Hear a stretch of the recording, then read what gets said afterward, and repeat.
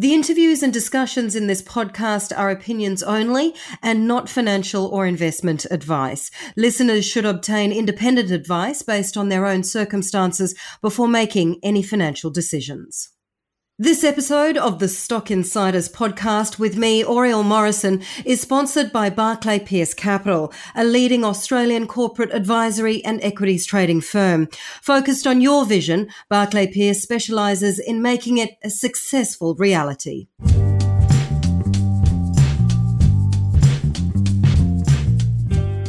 Hello everyone and welcome to the Stock Insiders podcast with me, Oriel Morrison. Now, of course, it is the start of the new year. It's start of 2022. Great time to look at the property market around Australia.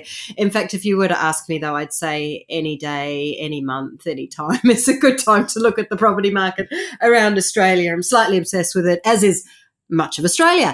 Now, if we look at housing values nationally, they've increased by close to 23% since March back in 2020. The big question that everybody is asking now is, will that kind of growth continue or have we peaked? Well, we're joined now by Tim Lawless, the head of research at CoreLogic.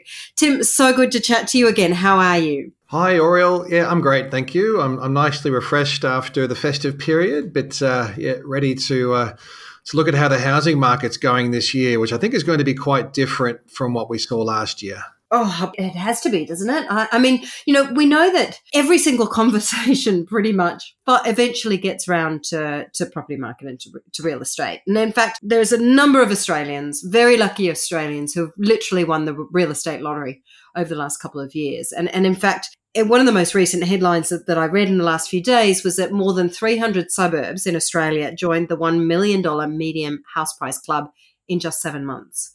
I mean, that's outstanding, isn't it? Well, it depends from what perspective you're looking at it. If you're a homeowner, absolutely. So that 22 odd % growth you mentioned in dollar value terms, nationally, we've seen the typical homeowner see about $130,000 added to the value of their home. Or if you're in a market like Sydney and you're lucky enough to own a detached house, we've seen the typical value rise by about $315,000. So, yeah, for homeowners, it's been a great year and we've seen a lot of wealth being built out of housing. But if you're not a homeowner and you're looking to get into the marketplace, then clearly affordability is becoming a lot more challenging through a year where income's hardly moved. Yeah, exactly. It's not all moving at the same pace. So let me ask you the big question here to start off with, Tim. These type of gains that we've seen over the last 12 to 18 months, can it continue? Have we reached a peak? Is it just about the pace of gains? Where are we at, do you believe, for 2022? Yeah, the cycle is starting to slow down. We're still seeing housing values rising, not as fast as what they were through the early part of last year. So it looks like the peak rate of growth was probably back in March or April of 2021 for most of the capital cities and the regional markets. So back then, we were seeing national housing values rising at nearly 3% month on month. That monthly growth rate has wound back to about 1% by the end of last year. But in markets like Sydney, where values back in March were rising at about 3.7% month on month, we've seen the growth rate fall much more sharply. December values only rose by 0.3%. Melbourne was actually flat over the month. Well, it was down 0.1%. So essentially it had leveled off. So it'll be interesting to see if these trends continue into 2022.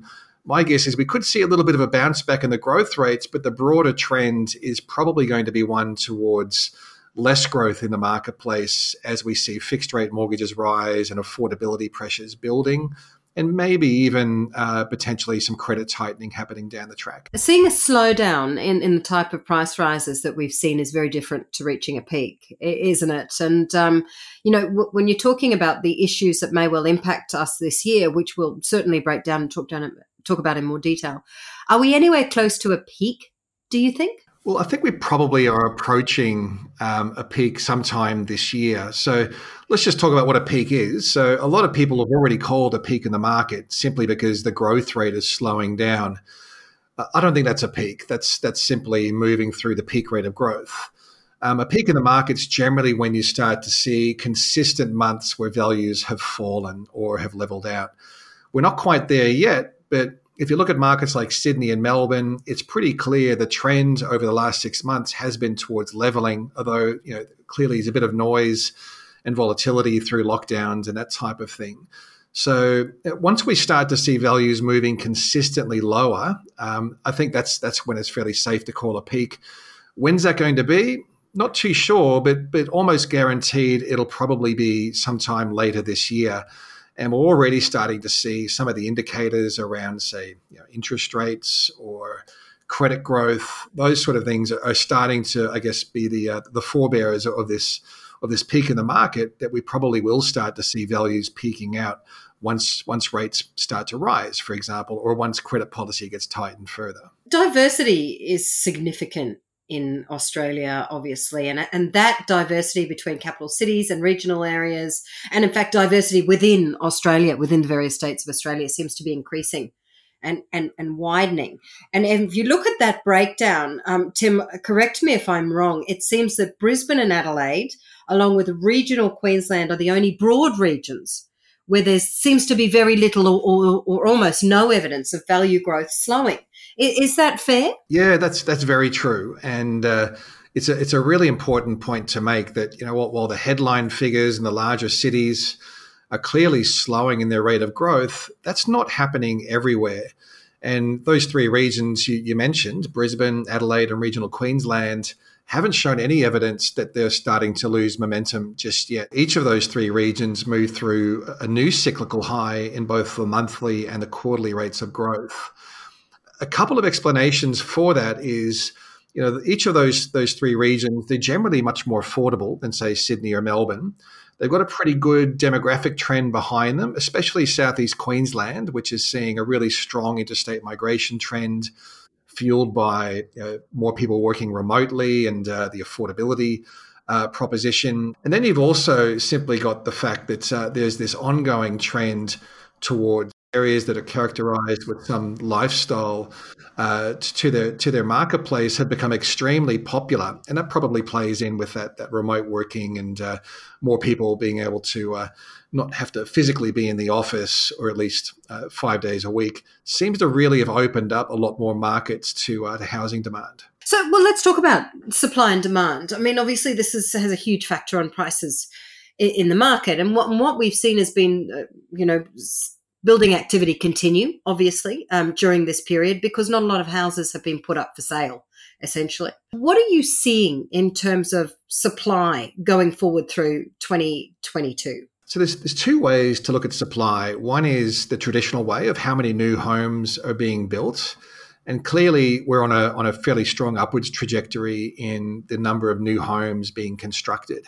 On the back of Home Builder, of course, we saw a record number of houses being approved for building, and that's now flowing through the system into commencements and then work on site and ultimately completion. So we've got some way to go there. And I think that will be quite an extended construction cycle, partly because of the magnitude of how many dwellings have been approved to be built, but also I think there's going to be some delays in delivering that stock simply because of all the supply chain constraints, both in labor supply and building materials, that's pushing up construction costs and clearly delaying some projects as well.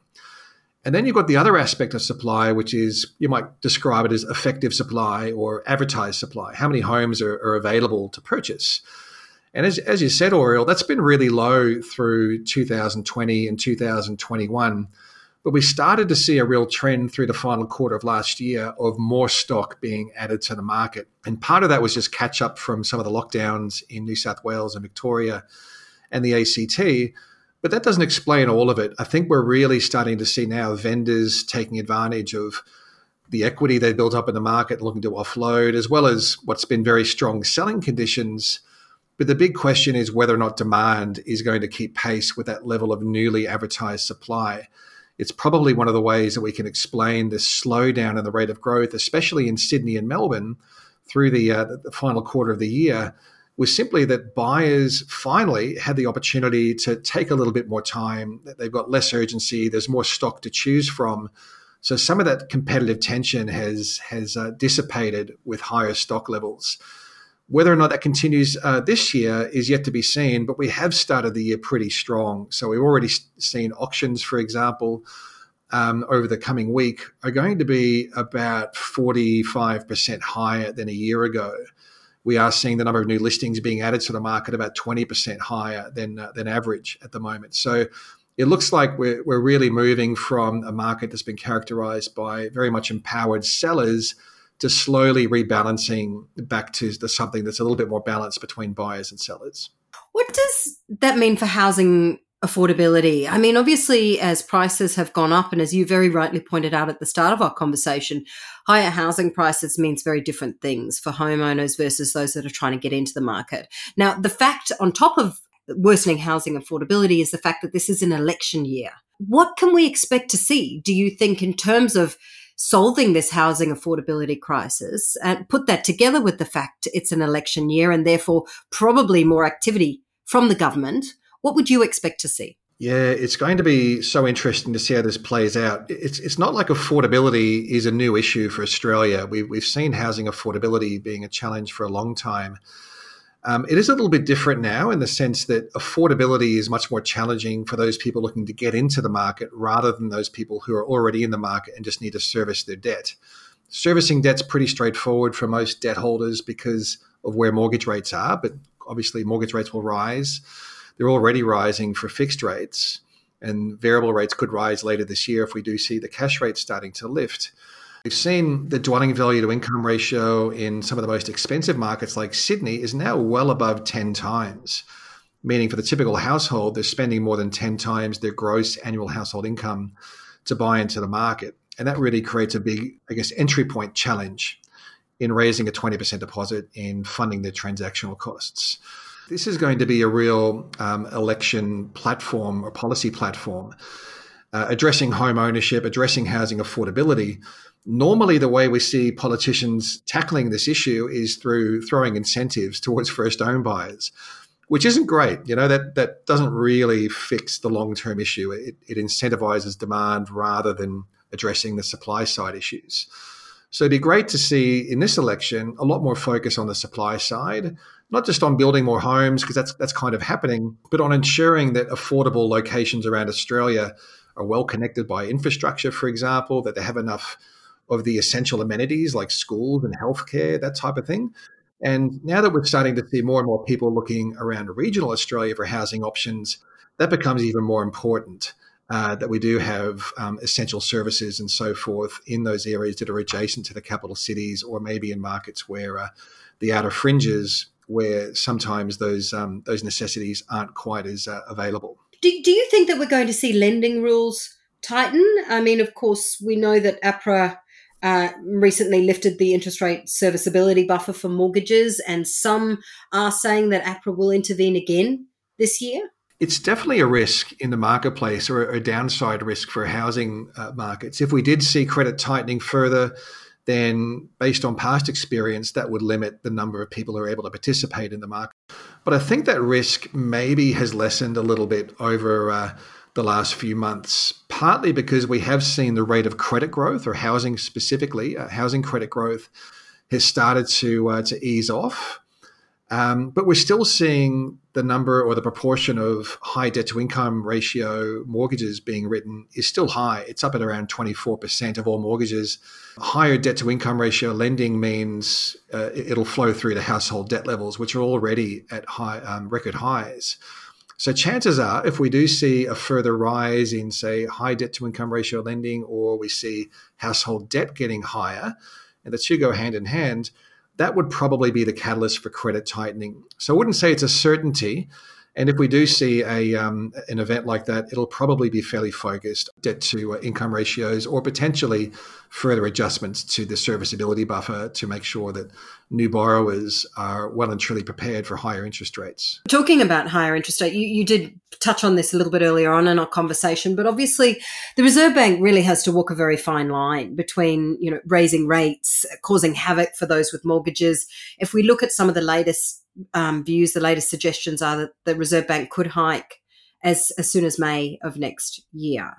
What sort of forecast for interest rates are you putting into your forecasts overall for the housing market? Yeah, to be honest, we would generally rely on the mainstream economic community for their interest rate assessments.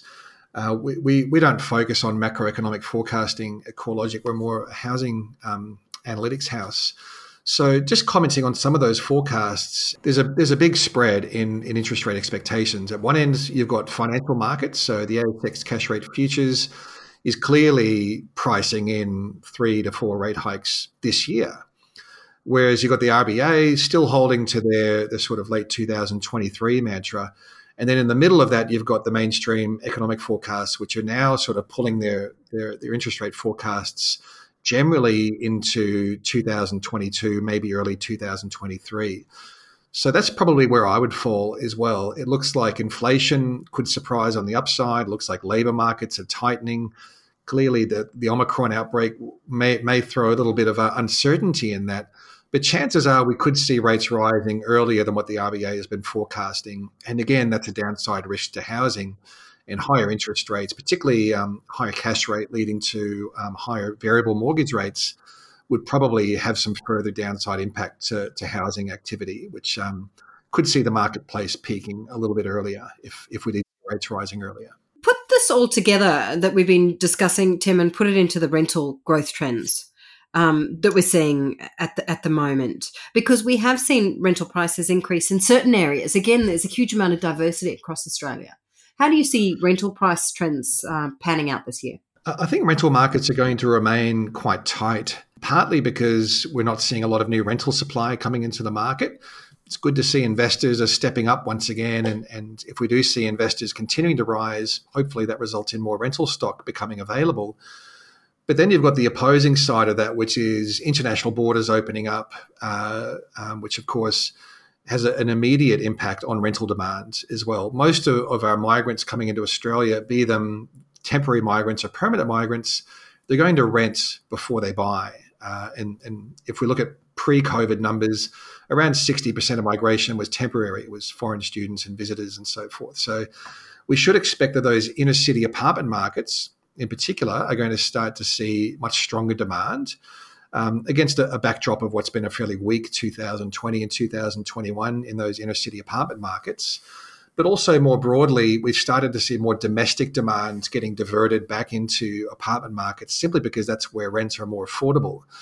So I think we will start to see unit rents really starting to pick up into next year. Maybe not as much in detached housing, simply because we're seeing rental affordability pressures becoming quite stretched in that sector of the market, which of course is going to deflect more demand back towards the medium to high density sector for rentals. Now, Tim, I'm going to put you on the spot here a little bit. I've sort of put together the forecasts for property values for 2022 that have come from the major banks. A bit of a range between around about 5 and 8% between NAB, ANZ, CBA and Westpac over the course of 2022. But then all of them are forecasting then a correction in 2023. So we're looking between sort of 4.9 and 8% rise in 2022 and a correction of anywhere between sort of 4 and 10% for 2023. Do you believe in that range? Would you be in there somewhere? Yeah, absolutely. That sounds perfectly reasonable to me. And I think below those annual headline numbers, again, there's going to be a lot of diversity. You'll probably find that if we did see rates rising or credit tightening later this year, then we could see housing values actually falling towards the end of this year and then falling through most of 2023 as well. Hence their forecasts for the year after this are generally down or negative. But then if you look across each of the capital cities, the forecasts are quite different. And again, I probably agree with them that markets like Southeast Queensland and Adelaide probably stand out as looking like much better fundamentals for outperforming the broader market. Whereas markets like Sydney and Melbourne, which have much more significant affordability constraints, and are seeing quite a demographic headwind as well, as we see a lot of residents move to the regions or move to interstate. That's taking away from some of the demand as well. So I think there will be quite a bit of variability in how the housing markets land. I think one of the outsiders might be Perth. We've seen a lot of disruption in the Perth marketplace through closed state borders as well as international borders. And my guess is if the economy remains strong over there and state borders finally open up, we'll see a bounce back in interstate migration and a lot more people taking advantage of what's actually an extremely affordable market over in Perth. It's actually, in looking at just median house values, Perth the lowest of any capital city, even cheaper than buying into, say, Darwin or Hobart. So if I was to give you, Tim, today $1 million, and I was going to say you have to invest it somewhere, it can be a house, it can be a unit, it can be regional, it can be in the cities, where would you put that $1 million? Well, the first thing I would do is I say, thank you very much, Oriel, for giving me $1 million. That's my pleasure. That might be the last you hear from me, actually. But I think from a housing perspective, absolutely, I'd be looking at Southeast Queensland. Not necessarily Brisbane, but I think Brisbane's good. But the Gold Coast and the Sunshine Coast, I think, will remain very strong markets. Maybe as a bit of an outsider, I think the Brisbane unit market is looking much more appealing at the moment. In Brisbane, you're paying a median value of about $450,000 for an apartment. That's roughly the same sort of money you're looking at back in 2010, so more than a decade ago. And we're really starting to see demand picking up in that sector, both from rental and purchasing as well. Yields are pretty strong also. So outside of Southeast Queensland, some of the other regional markets that have fairly diverse economies and are within commuting distance of the major capitals, I think, are also appealing.